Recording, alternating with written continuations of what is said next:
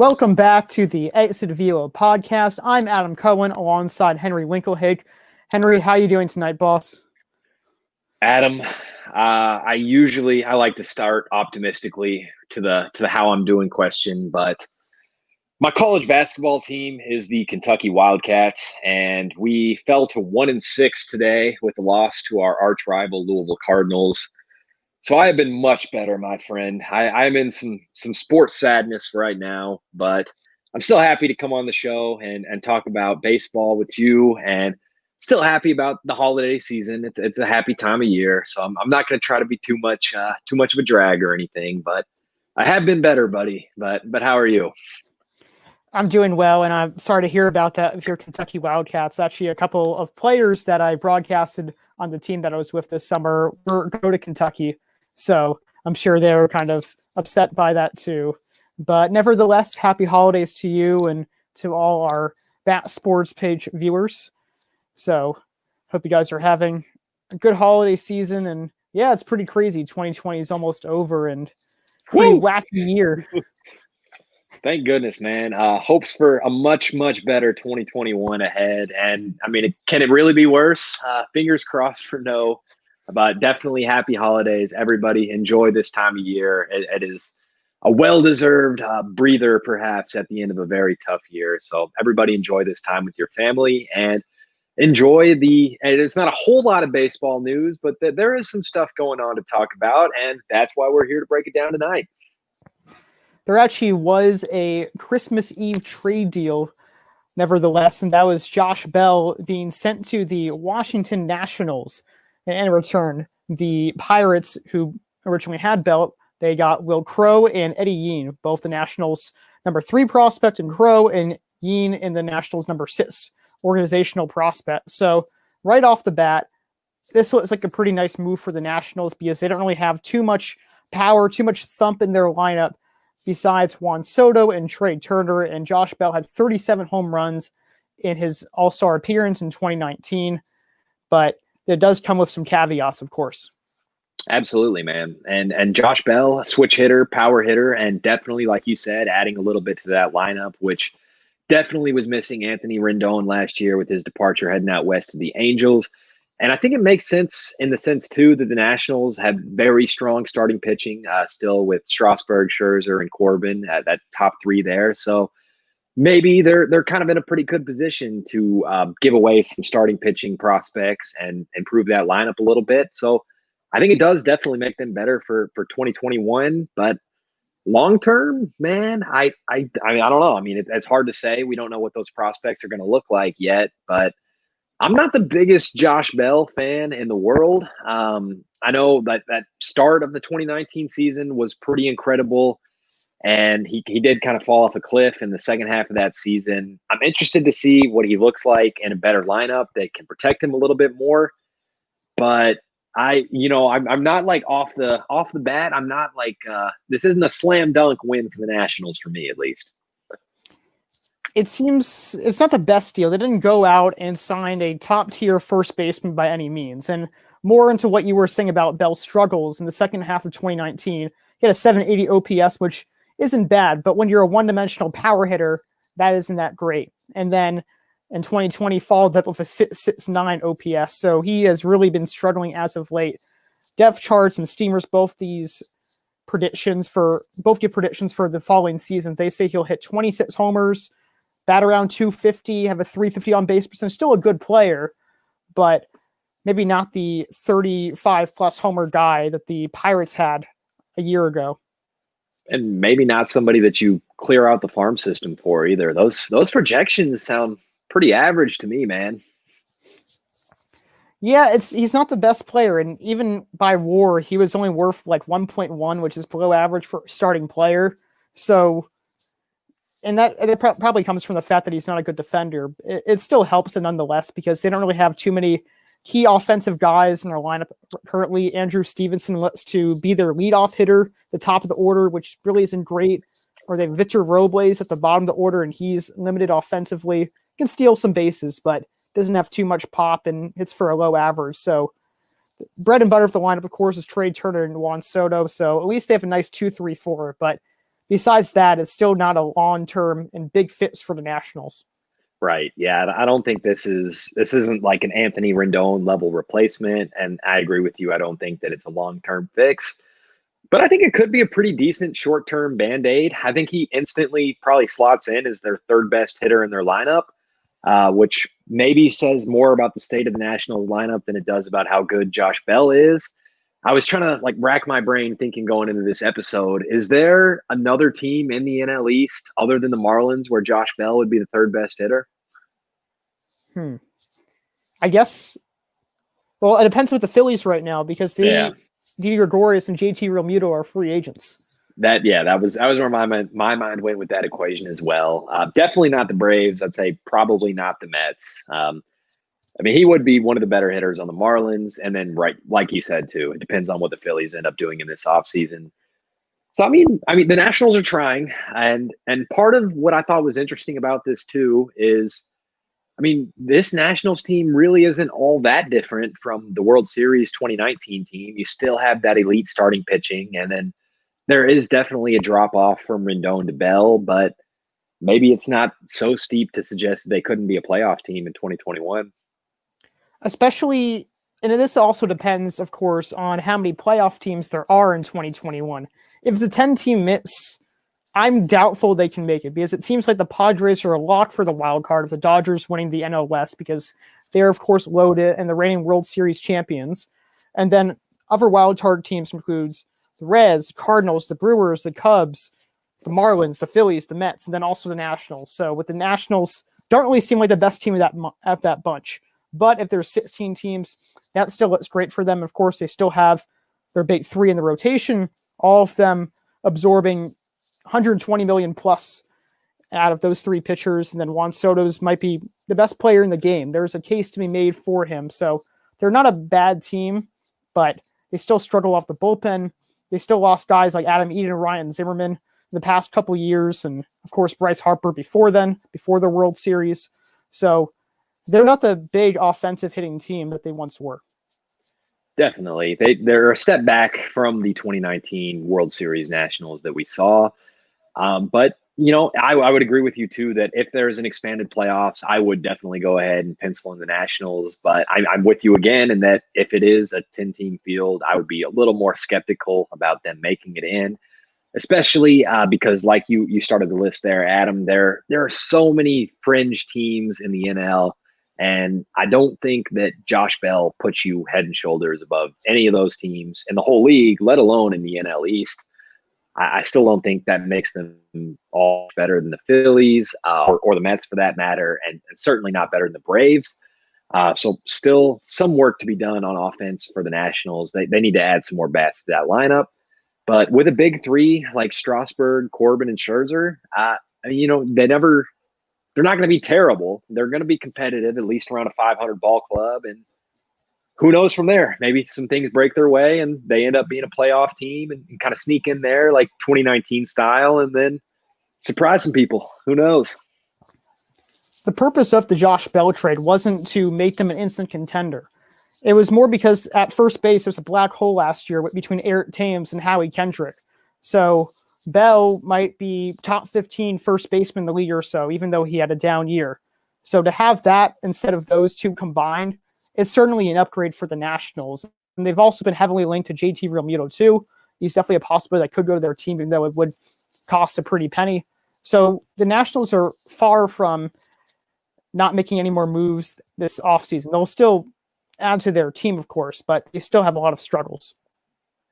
I think you make a great point there too, Adam, that this could be a precursor to more to come, that if it's a 1-2 punch with Josh Bell and somebody else, then that would definitely make that lineup more formidable. And I think that that would, that's going to be a good move for the Nationals if they can go out and get somebody like JT Realmuto to where maybe Bell doesn't transform that lineup by himself, but perhaps that signals that they are buying into contending in 2021 or at least trying to. So it could signal that they're in the market to add another bat to that lineup. So if they do go out and add another guy, maybe a JT Realmuto, perhaps even a George Springer, even though there's not a whole lot of room in that outfield. But yeah, that's not a name that I've heard linked there to Washington very much. I was just trying to throw an impact bat out there. But if the Nationals can go out and get another guy, that lineup doesn't look so bad all of a sudden. And their lineup still has promise, even though Robles has not shown too much with the bat. He's still only in his young 20s, and then you have Carter Kieboom, who's an up-and-coming prospect that's going to be starting for the team.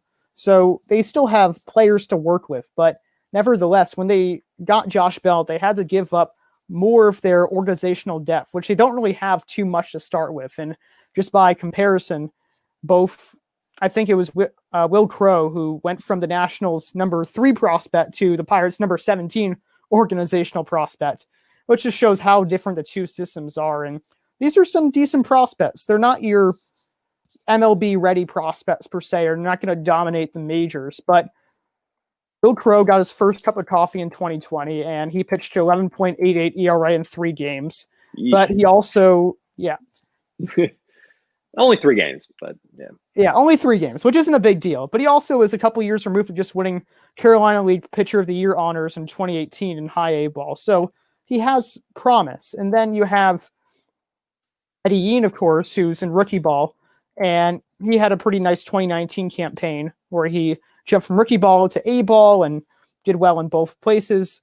And he can top out at 97 miles per hour. So there's some promise there. Maybe not ace level starters per se, but could be back in the rotation arms. My first impression looking at this trade was that I kind of liked it for the Pirates. When you look, like you said, Adam, you get the number 3 and the number 6 prospect in the Nationals organization. But then I dug in a little bit deeper, and I found what you mentioned there, that the Nationals are one of the weaker farm systems in baseball. And the Pirates are significantly better. So maybe those guys aren't slotting in quite as highly in that Pirate system. But like you said, these are young pitchers who seem to have some upside. I'm very interested to see them struggle with the Pirates and then go on to be all-star MVP type players with other teams, a la Tyler Glasnow or Garrett Cole. I'm sure that'll happen somewhere down the line. That's always seems to be how it goes for Pirate pitchers. But I like the deal for the Pirates, and that, I don't think they're going to be good in any time before Bell's contract would have expired anyway. So maybe Bell could have been a foundational piece that they re-sign and make a franchise guy, but he hasn't totally looked like a sure thing. And it's really only been that first half of the 2019 season. So I think this made sense for the Pirates to go ahead and cash out the asset and get some prospects with some promise and hopefully be able to build for the future, because it's going to be at least a couple more years of rebuilding for Pittsburgh. Actually, where my school at, we're only an hour and a half out from Pittsburgh. So a lot of Pirates fans are having the worst time right now because they want their team to be in contention again. They obviously were really good during the McCutchen years, and then they fell off and really couldn't get too deep in the postseason. Also traded Starling Marte in the regular season this past year. So yeah, they're definitely going to have some tough times ahead of them, but it's nice that they're adding a couple prospects, and hopefully that'll help them out in the long run too.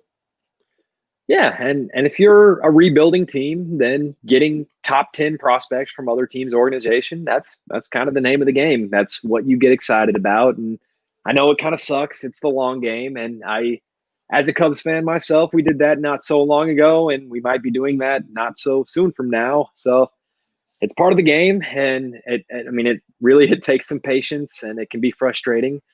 I know you as a Yankees fan, Adam, you all haven't had all that many rebuilding years. It's kind of more retooling, but I'm not like the Cubs are a smaller market team or anything, but for a team like Pittsburgh, where you're not necessarily going to go out and spend huge in free agency, I think this is probably the proven game plan for improving your team in the long term. I think the biggest question with this deal for the Pirates is, should they have waited another year to see if Bell would rebound and then try to trade him then? Or was this the right time to trade him? Because he's still only a year removed from 37 home runs. And everyone had a very strange 2020 season, a very strange 2020 year. So there's pros and cons to trade him now. They obviously got some value from him. They obviously wouldn't be contenders by 2022 or 2023 rather, when he's going to become a free agent. So it still makes sense for them to trade him now and for him to have team control and not let him, I guess, show that 2020 was not a fluke.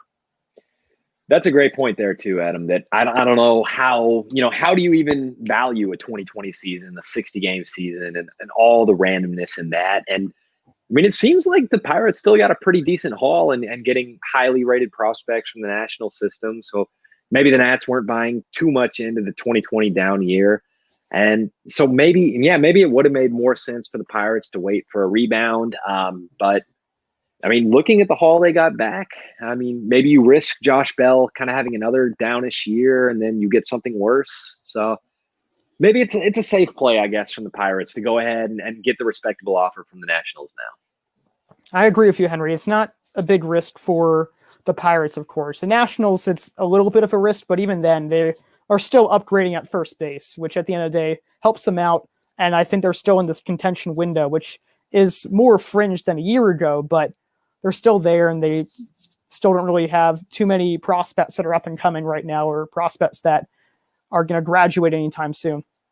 Yeah, there's not help on the way, a stud first baseman, a Pete Alonso type guy coming up from the Nationals. So given that context, yes, it definitely does make sense to go ahead and get a kind of a safe bet in Josh Bell. And that, like you said, he's a middle of the pack, at least first baseman, a top 15 type guy. And you shore up that position and help the lineup that's a struggling lineup. So I think this could be a trade that ends up working out for both teams.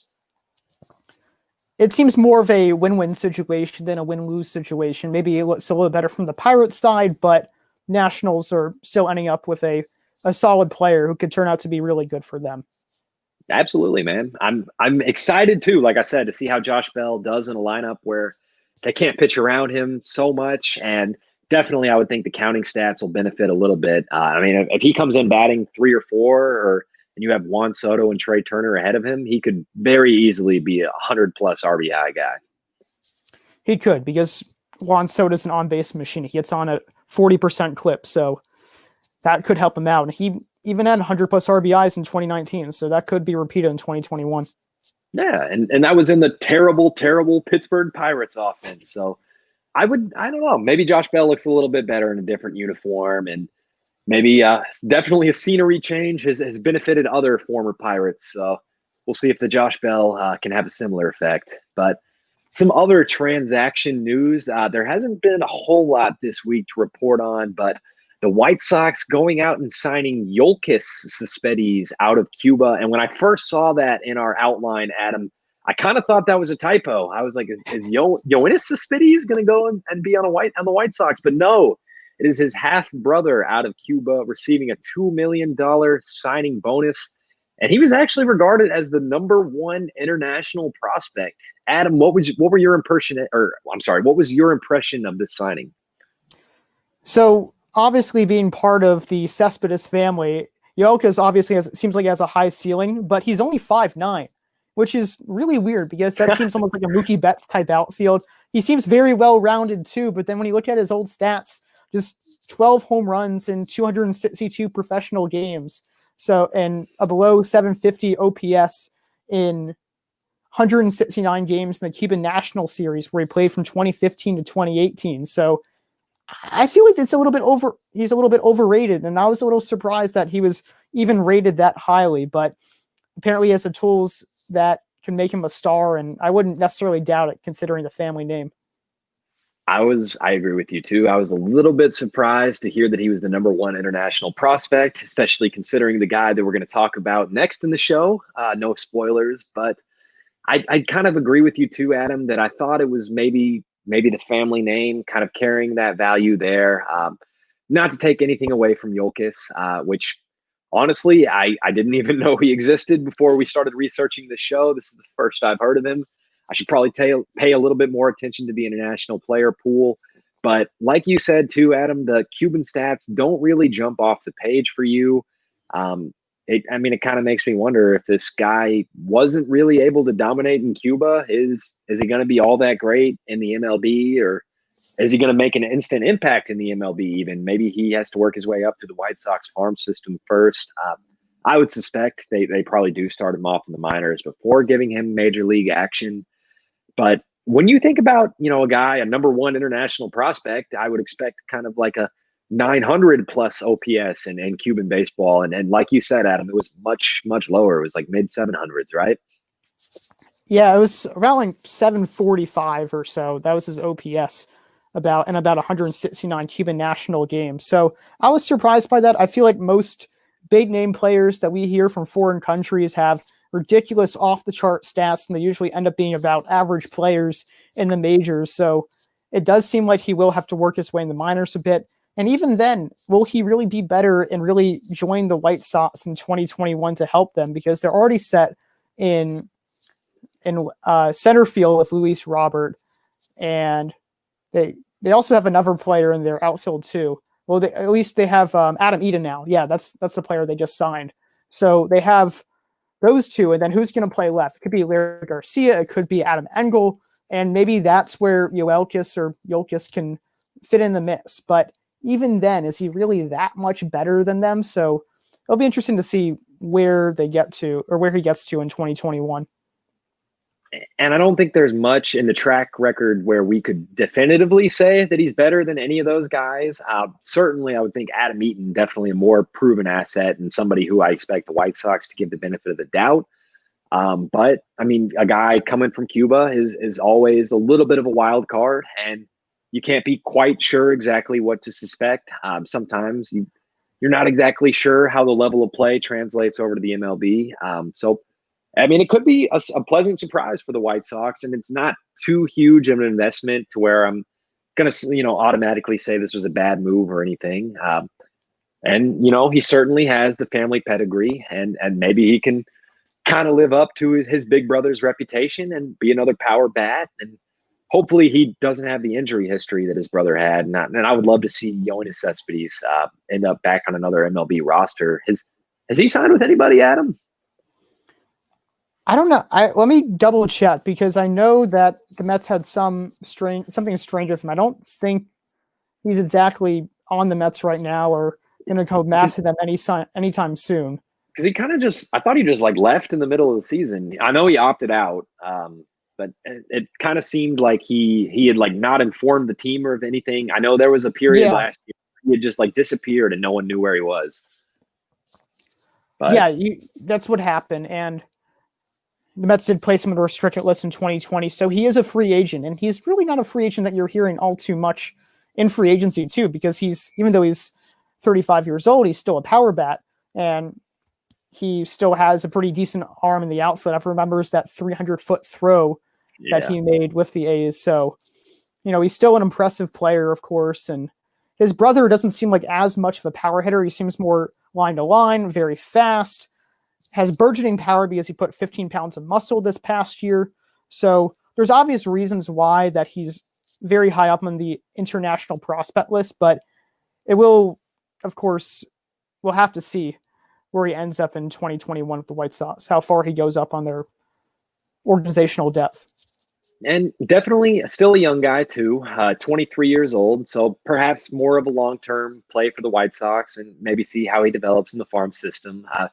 I don't have super high hopes for him in 2021, but maybe, he's a September call-up who ends up making a difference in the postseason. And this definitely a White Sox team that I would expect to be, I mean, probably if I had to say right now, I would say my favorite to win the AL Central. So definitely a team that could use some September call-ups coming to give some reinforcements, bolster that lineup, and maybe it's an upside play that ends up working out for him. But given I was a little bit surprised, I guess, to see him get a contract before his much more proven half brother Yoenis. Yeah, that is pretty surprising. I think we just haven't heard Cespedes' name in the free agency market too much or in the news as much after he opted out of the season. So that probably has to do with it too. But I think he also really complements the White Sox lineup as well, because they have a ton of power in Eloy Jimenez and Jose Abreu, and even Tim Anderson offers some pop. So he offers some nice speed, and he could be really good September call-up and help them out in the postseason as well. I will say too, to add a pessimistic note into the end here, that it kind of underscores further for me that the Tony La Russa signing is that much weirder. That you continue to add to this youth movement, and especially a youth movement it's kind of centered on international players. And then your manager is like an 80-year-old white guy. doesn't make a whole lot of sense to me, especially when you have a manager of the year candidate last year who was much younger and who was, I don't want to assume anything, but you would think perhaps better able to relate to the Latin core players. So I think that's just another note that I think the Tony La Russa signing is all that much weirder, and that's not even commenting on his DUI. But still, I think the future is definitely bright for the White Sox, and I don't think that managerial signing will hold them back too much in 2021. I wouldn't be surprised if he's a one and done. And it's also very strange, too, because La Russa's already in the Hall of Fame, and you would think he would just kind of retire by now. And he's still, held executive positions in the last few years. But taking on a team like the White Sox with your very young core, it's a strange signing to say the least. And also the White Sox knew about his DUI and are fine with it. And, I think there's obviously room for the White Sox to move past that. But you still don't want to sign a manager beforehand knowing that. I feel like there's better options. And, of course, in Rick Renteria, too, a former Cubs manager as well. And he was also, second in Manager of the Year award. So he deserved to be on the White Sox team in 2021, but instead is in search of a job. Yeah, and I'm a little bit surprised he maybe hasn't been signed yet. I thought Rick Renteria might have been picked up faster. I still think he's one of the better managerial candidates left out there on the market, and I agree with you too, Adam. I thought he deserved to stick around and kind of reap the benefits of that White Sox team that he's built up over these last few years. And they're just now ready, it seems, to break through and be a true contender. And then you have a manager of the year candidate and you show him the door for one of the manager's best friends who there's a million things you can criticize about that signing. But, we'll see how it works out for the White Sox. More power to them. And I don't want to totally only cover the negatives with Tony La Russa. You said it, Adam. He is a Hall of Famer. He is a multi-time World Series winner, and I'm sure he still has something to teach these young core guys. And I shouldn't suggest that an old manager, there's no way he can break through to the young core. I'm sure he will find a way to connect to these players. This team definitely, with all the young managers and the former players that we see being signed, this seemed like a team to go out and get the next 40-year-old former player manager. And, your Paul Konerko could have been the White Sox manager, but we didn't see it happen. And maybe he will be a one and done. And he certainly won't be around all that long because he is an old man. Yeah, well, your ideas about how Tony La Russa might not be great for the White Sox is actually a very common idea expressed in the industry right now, and how there are doubts about if he can handle the team. And, of course, he is a Hall of Fame manager. Maybe he'll surprise all of us. Maybe he'll be this great guy who offers a nice blend of speed and power, which everyone knows the White Sox have in their lineup, and will use that to the full advantage because a lot of teams aren't using speed as much. And maybe that was some of the basis for signing him, but we'll have to see how it plays out. And either way, of course, a manager obviously could affect the clubhouse a lot and could affect the performance of play, but the White Sox will still be a contending team in 2021. I love the point you made about speed there, Adam. That's something I hadn't really thought a whole lot about, but the Rick Renteria never really let the White Sox run. You have Yoenis Cespedes, Nick Madrigal, Luis Robert, guys who stole a lot of bases in the minor leagues, and they get up to the major league level, and it seems like you're not using that asset anymore. So maybe Tony La Russa gonna let them steal a little bit more bases, and stealing bases. It seems like something that should be new school baseball, but it is old school baseball. So maybe we'll see a little bit more of that in 2021 for the White Sox. I love that point, man. I appreciate it. I would just like to see more stolen bases together. Remember when Trout was stealing 30 bases a year? I don't even think he stole 5 or as much as 5 in 2020, which is bizarre to think about because he's still one of the fastest players on the planet. And even Jose Altuve stole 56 bases just a few years back. He's not even stealing around 20 anymore because once he developed power in the major leagues, apparently he can't steal bases anymore because everyone else has power and you want to protect them. But it makes the game so much more fun, which is why players like Tatis Jr. and Acuna Jr. have been so exciting in the game right now. I love stolen bases, man. And I think of that from a fantasy baseball lens too, where that's the most scarce category. You've got to get your steals, and nobody runs anymore. So when you do have your Jose Altuve's, your Ronald Acuna, your Fernando Tatis Jr.'s who go out there and steal bases, they're that much more valuable. And it is. It's one of the more exciting plays in the game. So I would love to see more of those going forward. And hopefully we see more for the White Sox. But another signing that we have to discuss, Kohei Ariana. Am I pronouncing that correctly? The Japanese signing for the Rangers, Adam? I am not sure, but let's go with that. Let's go with how you described it. Yeah. Might not get a clear answer even just from a Google Translate search about his name. So we'll go with that. Kohei Ariana signing a 2-year, $6.2 million deal, with the Rangers, a $1.24 million posting fee. Of course, coming over from Japan, the Nippon Ham Fighters. That's a heck of a team name. Props to them. But pretty impressive stats in 2019, 15-8 with a 2.46 ERA and a .92 WHIP. And he's got pretty good stuff. Is that right, Adam? He has good stuff, but he's not considered next Tanaka or Darvish or Ohtani. And really, out of the bunch, you might have to say that Darvish had the most promise out of the three, and obviously was second place in the NL Cy Young Award race in 2020. So once again, this goes with Cespedes also. But when players come from foreign countries into the major leagues, they often struggle or not as highly touted as they were in their previously. So he was obviously a great pitcher in 2019. He's obviously a very good pitcher in the Nippon Professional Baseball League, which is a Japanese professional baseball league. So he'll be a nice back of the rotation starter, and based on the contract they gave him, he won't be probably as highly touted as Tanaka or Darvish or even Ohtani, but he's still a nice pickup for Texas. And I do really appreciate you mentioning Yu Darvish, Adam. I knew looking through the outline that I wanted to use this segue. That was actually one of my favorite Christmas gifts that I received. I got my Yu Darvish jersey on right now. Thank you, Aunt Steph, Uncle Jim, and the cousins. I really appreciate it. But yeah, another great Japanese pitcher who signed with the Rangers. So a little bit of deja vu there.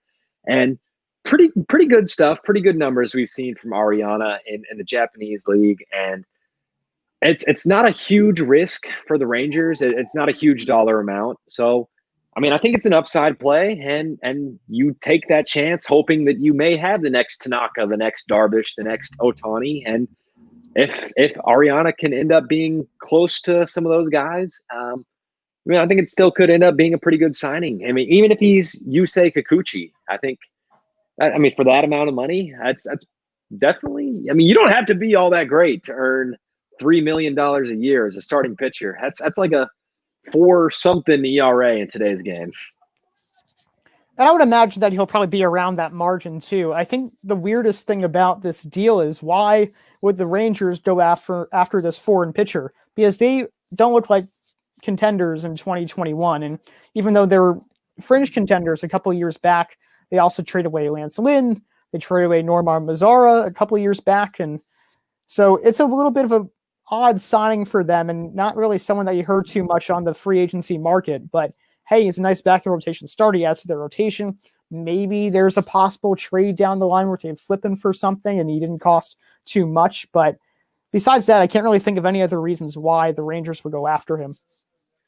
And I love the point you made at the end there, Adam, that this definitely screams like a guy who could be, you sign him and then he has a great first half and you try and flip him at the deadline. And that, for a team in the Rangers position, that definitely would help with the rebuild/retooling process. And it does seem a little bit odd given that context, like you mentioned, Adam, that they haven't really been buyers in the free agent market so far. And you've seen a lot of their guys moving on to other destinations. So yeah, maybe it is a little bit weird. Usually we kind of expect this type of move for a team that is close to being a contender or already being a contender, trying to push them over the top. But I do kind of like the sign and then trade it at the midseason kind of aspect of it, that this could be a flip for prospects kind of move for the Rangers. I also think the Rangers just need another piece in their rotation because they trade away Lynn.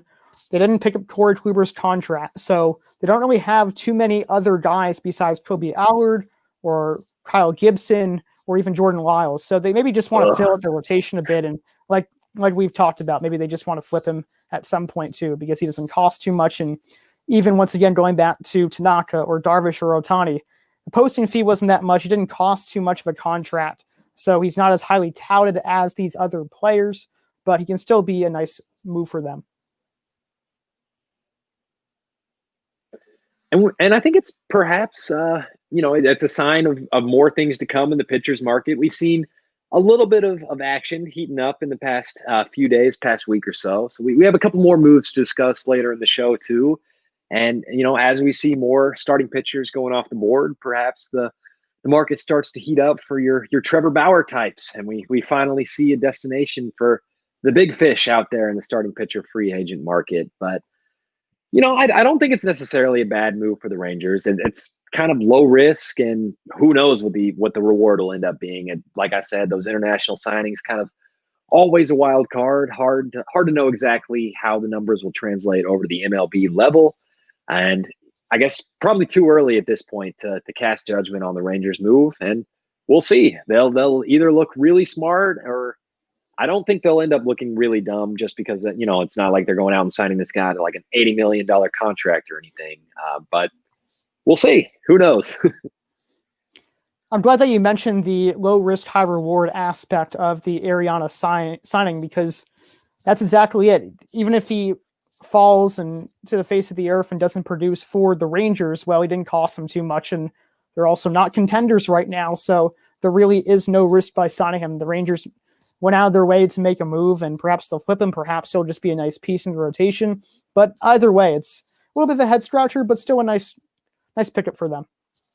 And with the new ballpark, you got to give the fans at least the illusion that you're trying to contend for next year. You got to sell those tickets, especially with all the money that I'm sure they did lose in the 2020 season. It's gonna be a year to sell tickets in 2021. That is for sure. So I would expect teams to at least try to throw some kind of bone to the fans. You saw my Cubs go out and get Phillip Ervin, the former Red, later this week. That wasn't even a big enough blip in the radar to make a full bullet point for our show, and it shouldn't have been either. I don't expect that to be too major a move, but I guess that's the Cubs trying to do something like, hey, look, we're trying to get better for 2021. But yeah, I mean, you got to try and do something, I guess, if you're one of those teams, and I think this move could end up making sense for the Rangers.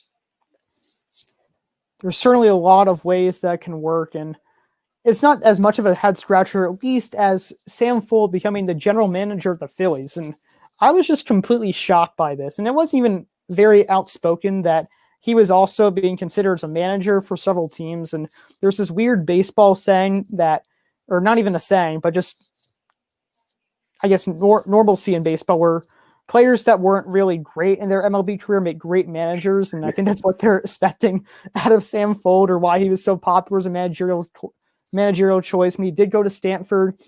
He was a great outfielder, but to make him just GM, I was just completely taken aback by that.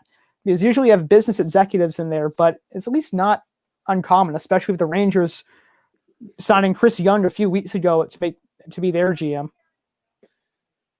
I agree, Adam. I did think it was a little bit unusual. It was not something that I was expecting at all. I'm excited to see a former Cub getting the chance to run the Phillies organization.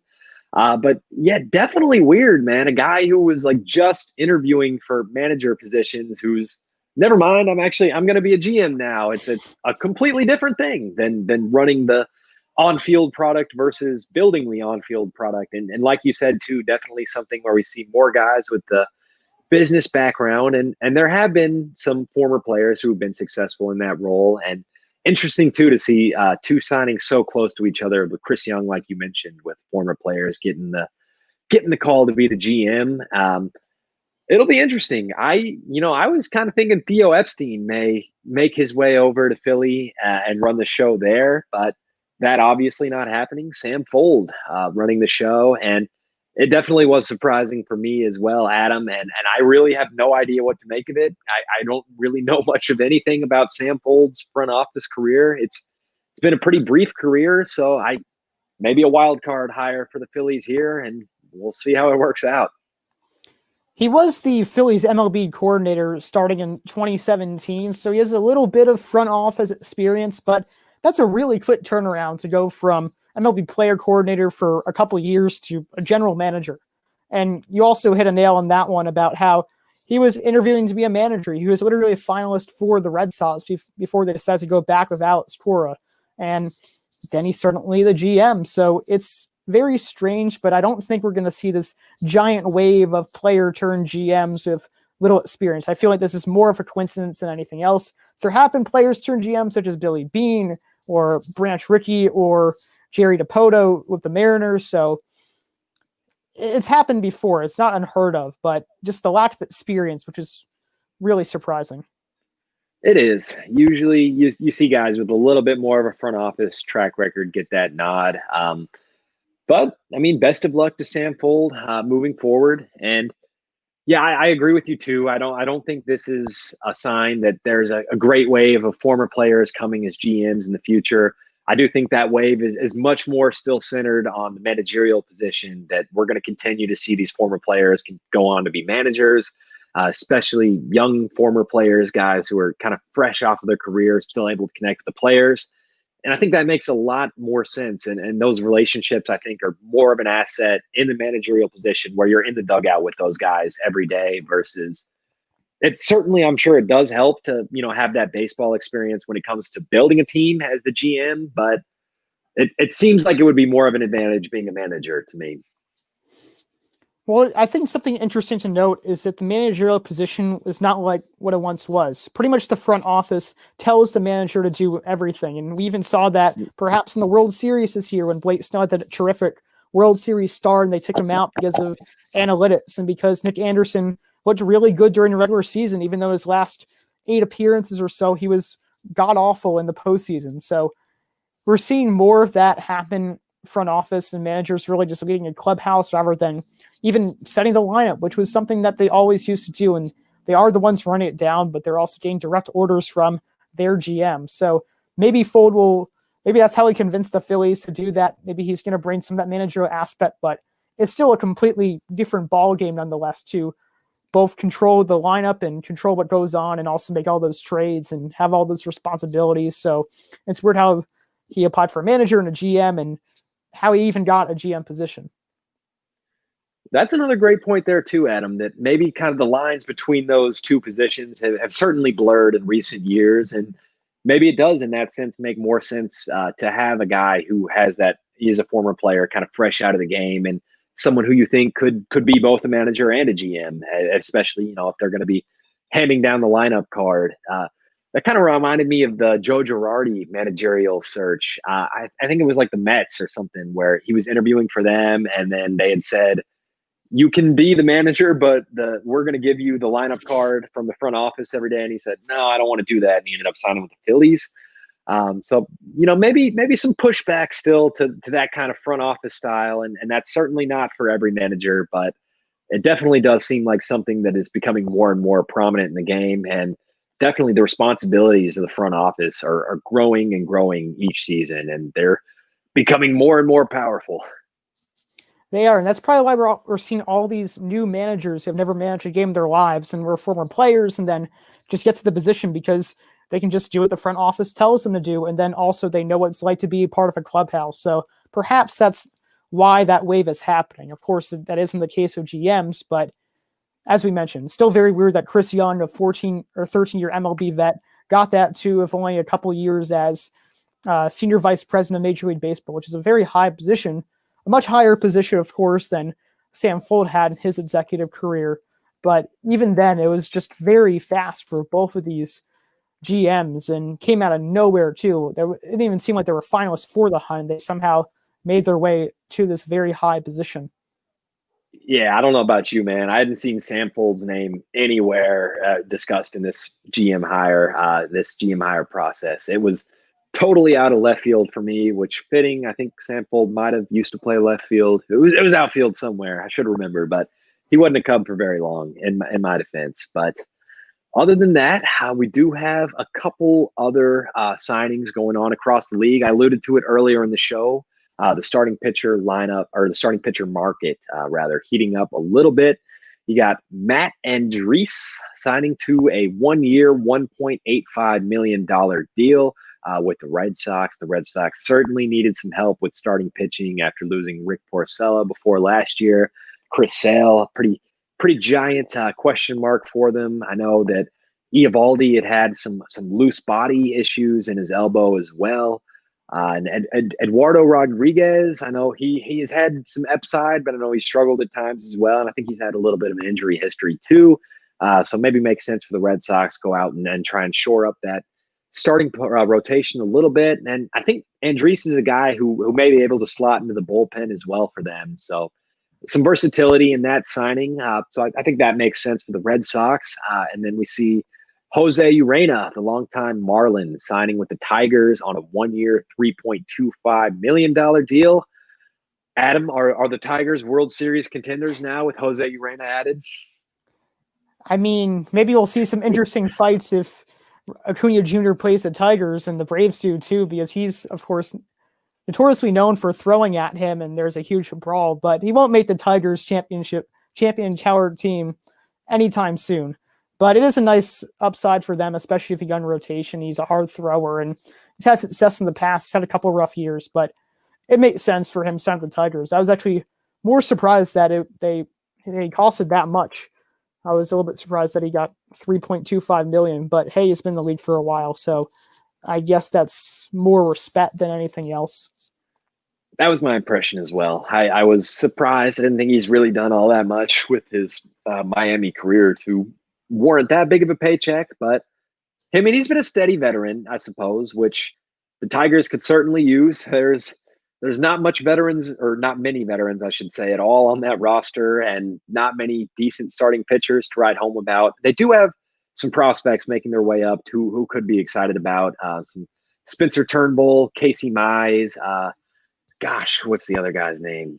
It's like I know there's another guy. Yeah, it's like Tariq Skubal or something. Yeah, like no, that. I think you got it right. Yeah, he's flashed some upside too, definitely making his way into the Tigers fixture, and he was even appeared in 2020 as well. I mean, so maybe Jose Urena is kind of a veteran clubhouse guy to maybe show the ropes to some of those younger guys, teach them a thing or two, and help set up the Tigers for a future. I was obviously joking, and I don't think that he makes them a World Series contender or anything. But I mean, if you're the Tigers and you have plenty of money to spend, I don't think a 1-year, $3 million contract really matters all that much to you. What matters is getting that Miguel Cabrera money off the books somehow, which they are trapped in one of the worst contracts in baseball right now. It honestly is sad to see him just fall from grace, because everyone loves Mickey. He's just a character to begin with. He's an easy first ballot Hall of Famer. And to see him just kind of like slug his way through injuries these last few years, at some point the Tigers might even cut him. I wouldn't be surprised if that was the case, because they, just don't really have a place to put him. And he also hasn't really been producing for them, but he's been the face of the franchise for forever. So might just wait until the end of his deal. Yeah, it is definitely sad to see the decline of Miggy, and maybe, I mean, that goes with the lineup around him as well. Kind of, we were talking about Josh Bell earlier in the show, that when you're in a terrible lineup like that, maybe some of your flaws get more exposed, and you're either going to get walked or you're going to get borderline pitches that you're going to get yourself out on. And we've seen a lot of that from Miguel Cabrera when he's been healthy in the last couple of years. He struggled to stay on the field as well. Definitely, it's kind of been a crippling deal for the Tigers, and the level of production they've gotten for giving him $30 million a year. But I mean, they don't have a whole lot of salary committed elsewhere. So maybe you can start to build back up with, I mean, maybe Jose Urena is a building block piece. I wouldn't really think so, but he could turn in a decent season, and, maybe he's a veteran who you want to stick around in your rotation and continue to help those young guys grow. And as we said with Ariana, perhaps he's someone that you could flip at the deadline too, because he's a hard throwing righty. He's had success in the past, and a couple other free agents that were signed this past week, and that's Tommy Kahnle, who has had success with the Rockies, the White Sox, and the Yankees. He had Tommy John surgery right before the season began in 2020, but the Dodgers signed to a 2-year, $4.75 million deal knowing this, and he's a great clubhouse presence, total goofball with the Yankees. You should watch some videos on him sometimes, because he just messes with Zach Britton all the time, which is hilarious, and be jumping around when players hit home runs in the bullpen. So he's a great guy, very sturdy reliever, great pickup for the Dodgers too. And even the Giants has their bullpen as well, signing John Brebbia to a 1 year, $800,000 deal. And he had a great two seasons with the Cardinals this past couple years, and they non-tendered him, which is a little strange because he was successful. It doesn't cost too much, but hey, the Giants had a reliever, and it helps them out. I was surprised as well to see Brebbia get non-tendered by the Cardinals, and I think that could end up being a pretty good value signing for the Giants, getting him for $800K on 1 year. That's kind of the definition of low risk, high reward for me, and definitely happy as well to see Conley getting the $4.75 million deal coming off Tommy Johns. That's a major vote of confidence for the Dodgers, and the Dodgers continue to improve that bullpen, man. They've taken chances on guys like I believe Brandon Morrow signed there, and then they got Knebel from the Brewers as well. It's huge upside plays and guys that do carry a little bit of risk, all of them. But I mean, imagine if even 2 or 3 of those guys end up panning out, in addition to Kenley Jansen, and maybe you go out and sign a Liam Hendriks, and I think Blake Trinan may still be in the Dodgers. I don't know if his contract's expired or not, but he's a free agent. Okay, he's a free agent, but maybe they bring him back. There's still, regardless, there's a lot of upside in that Dodgers bullpen, and they're going to be a team that's not going anywhere for a long, long time. The Dodgers set for now and set for the future. When we were kind of looking through with that Josh Bell trade, I checked the farm system rankings around the league, and I saw the Dodgers actually have a pretty strong farm system as well. So they're going to be here for the next decade or so, folks. So get used to seeing the Dodgers in the playoffs and contending for a World Series, as much as I hate it. But I don't think the Dodgers are in on the big fish that we have to discuss here at the end of the show, Adam. And that's Trevor Bauer. We haven't heard any Trevor Bauer to the Dodgers rumors, have we? There's been a little bit, just because the Dodgers are a big market team. They have a better chance than the Yankees at this point, I would say, because Yankees are really set on trying to re-sign LeMahieu, and they'll probably be their big free agent. But really, the 3 teams it comes down to for the Bauer market is the Mets, the Angels, and the Blue Jays. And it's interesting because the Mets and Blue Jays have been a lot more aggressive this offseason, a lot more aggressive in recent years. The Mets with the Steve Cohen, ownership. You should know. 2020. Yeah, it's a slip of the tongue there, but yeah, it'd be sad if I really thought his last name was anything different. And then the Blue Jays, of course, they got Hyun-Jin Ryu a year ago, so they're both really trying to retool and are set on contending right now. So I wouldn't be surprised if either of them get it. But the Angels, of course, need Bauer the most, and I don't think he would make them instant contenders, even though they would have Bauer and Rendon and Trout. But he would help. They're easily their best starter. He would help them out so much because their pitching is really, really bad. Probably the worst in the league, if not the worst.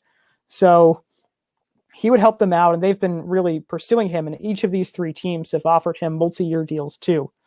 And it's actually another funny thing to note is that Bauer might get shot in the nuts if he ends up signing a big multi-year contract, because that was the original deal he made with his friends, that he only could sign 1-year deals in free agency. So I'm looking forward to seeing a momentum thing with Bauer, because he has that YouTube channel and he might get shot in the nuts for it in live television. Maybe he'll have to wear a cup, but it would be funny to see.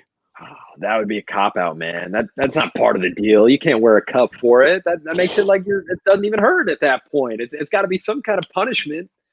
But interesting to see that Bauer no longer considering a 1-year deal. Just, I guess, interesting considering his track record of always taking those 1-year deals.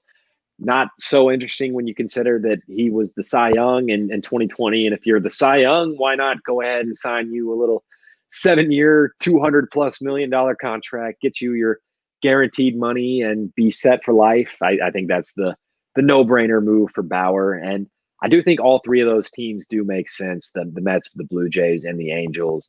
Definitely teams that are kind of on the upswing and looking to spend a little bit of money in this offseason, which it'll take more than a little bit of money to bring in Bauer's services. And I do think that the Angels could definitely benefit the most from his signing. I agree with you there, Adam. And I think they're a playoff team if you land Bauer. They're not World Series favorites by any means if you add them, but like you said, that pitching is so weak, and it's got to be for Dylan Bundy to be your best starter in this past season. So I think Trevor Bauer could solve a lot of their problems. He can't pitch every day, but I mean, he's got as much durability in that arm as anybody in the game. And I know last season with a kind of weird shortened season, he talked about how he was open to pitching on short rest, which, that's not something you're going to do across a 162 game season, but you get to the playoffs, that could pay pretty huge dividends for the Angels. I still do like Los Angeles to end up winning the Bauer sweepstakes, but I think the Mets or the Blue Jays would be a very interesting landing spot for him as well. I think Bauer to the Angels, this is going to sound controversial. It's a dumb move if that's the only thing they're doing this offseason. Because after Bauer and Bundy, what else do you have in that rotation? They don't really have anything. And Bauer, even if he has a 5 or 6 WAR season, which would be tremendous for the Angels, and that'd be a great repeat and a great year after to his Cy Young campaign in 2020, that might not be enough for them to surpass the Astros or the A's or perhaps even make the playoffs. I guess that depends on how many playoff teams there are. But right. If they can sign Bauer, maybe like a couple other of these minor starters on the market, that'd be a good deal. If they're just Bauer himself, that's not going to fit the Angels. That's not going to make them a World Series contender. I would agree with you too. That wouldn't solve all their pitching problems. It'd be a huge start, a huge step in the right direction.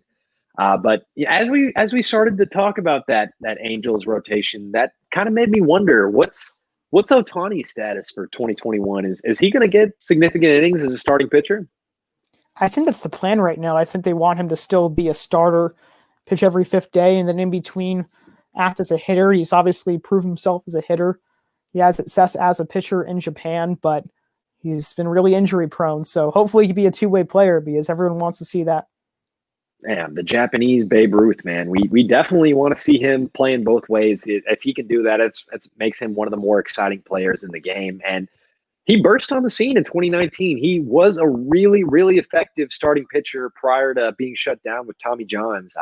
Granted, it was limited sample size. I believe it was 50 or so innings for Ohtani in 2019, but it was a sub-3 ERA. He's got upper 90s on his fastball, and then he can go and hit home runs and steal bases for you too. I think there's upside in that bullpen, and I think him and Trevor Bauer would be a lot of fun to watch together. But I do agree with you, Adam. I think they got to do something else if it is Trevor Bauer. But I mean, if you don't get Trevor Bauer, then maybe enough. Anything else wouldn't be enough for them. And you make a good point too. It is still a very competitive division with the Astros and the A's moving forward. Maybe the Rangers not so much right now, but they're not bottom feeders by any means. They could still compete. The Mariners, unfortunately, kind of are bottom feeders for them, but they've got a decent farm system coming up. So maybe Seattle will be there eventually. But yeah, the Angels have to do something, man. They're just wasting the Mike Trout years. It would be really sad to see Trout not even appear in a World Series. That ends up happening during his career. And that was one of the reasons why people thought that he would maybe eventually sign with the Phillies or test free agency, because he really hasn't had too much action in the postseason. So the Angels obviously want that to happen. I think they're having Pujols come off the books soon, and as well as Justin Upton. So they'll have money to sign a big guy like Bauer, but they always seem to fill their books with tons of money and not really get too far. So they have to ask themselves, is this a really big investment? What additional pieces are we going to add alongside Bauer? That's, I hadn't really thought about that either, Adam, that the Angels do kind of had a bad track record of not getting great return on their investment. And could you be falling into the same trap again if you get a signed Trevor Bauer for expecting 2020 Trevor Bauer production, and you get more of a 2019 Trevor Bauer season where he was like a 4+ ERA guy. And, he hasn't been this proven stud for his entire career. He's shown flashes, certainly. And, he's always stayed healthy, always had durability, and always shown the stuff. But, maybe he keeps manipulating his fastball spin rate like he did in this season. And we see the stats continue to be great for Trevor Bauer. But as far as I'm concerned, Yu Darvish, rightful 2020 NL Cy Young, and I will rep them. I rep you until the day I die. He is my Cy Young. He certainly had a great case to be the Cy Young Award winner, but I think we should also mention with Bauer about between the Mets and the Blue Jays, because I think, and this is also a never fun prediction, I think whoever signs Bauer out of the two teams, the other team's going to sign George Springer, because both the Mets and the Blue Jays are also connected to George Springer, and I feel like you couldn't sign both. They could, they have the money to do so, but it doesn't seem like either team to sign two big fishes in a limited pool. Especially given the financial context that we see kind of heading into the CBA argument that is inevitable after the end of next season, that no team really seems to be opening up the checkbooks too extremely so far. And this offseason, or any of the past few off seasons for that matter, I mean, there's been the Bryce Harper, the Manny Machado, the Garrett Cole signings, but haven't seen anybody really double up and get two of those guys in quite a while. I'm struggling to think of the last time where any team has had two major free agent signings like that. So I think you make a great point there, Adam, that one of these losers of the Trevor Bauer sweepstakes could very well end up getting a very fine consolation prize in George Springer. And both teams can use the hitting help too, especially with established hitter. If they get Bauer, then they have established ace. So, or more of an established ace. It's not established ace yet, but he can definitely bank on his 2020 campaign, and he should be good in the future too. I'd more or less call him an established ace. He's very close. He's knocking on the door, if not all the way there. And maybe, I don't know, I'd be a little bit nervous to throw up over $200 million contract at him. But at the same time, he was such a beast in 2020 that I think the production probably warrants it. So, and especially if you're a team that is so hungry for starting pitching, and if you're the Angels and you do have that Justin Upton, Albert Pujols money coming off the books, then maybe you're more of in a position to take that risk. And that's ultimately, I do think it'll end up being the Angels. But you never know, and it'll probably take still a little bit of time to find out.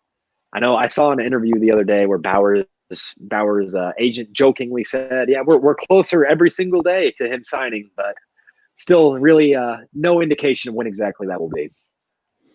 And I think of a lot of these big free agents, and this is the case for Bauer and for Springer too, this might not happen until late January. And that's been the case in recent years as well.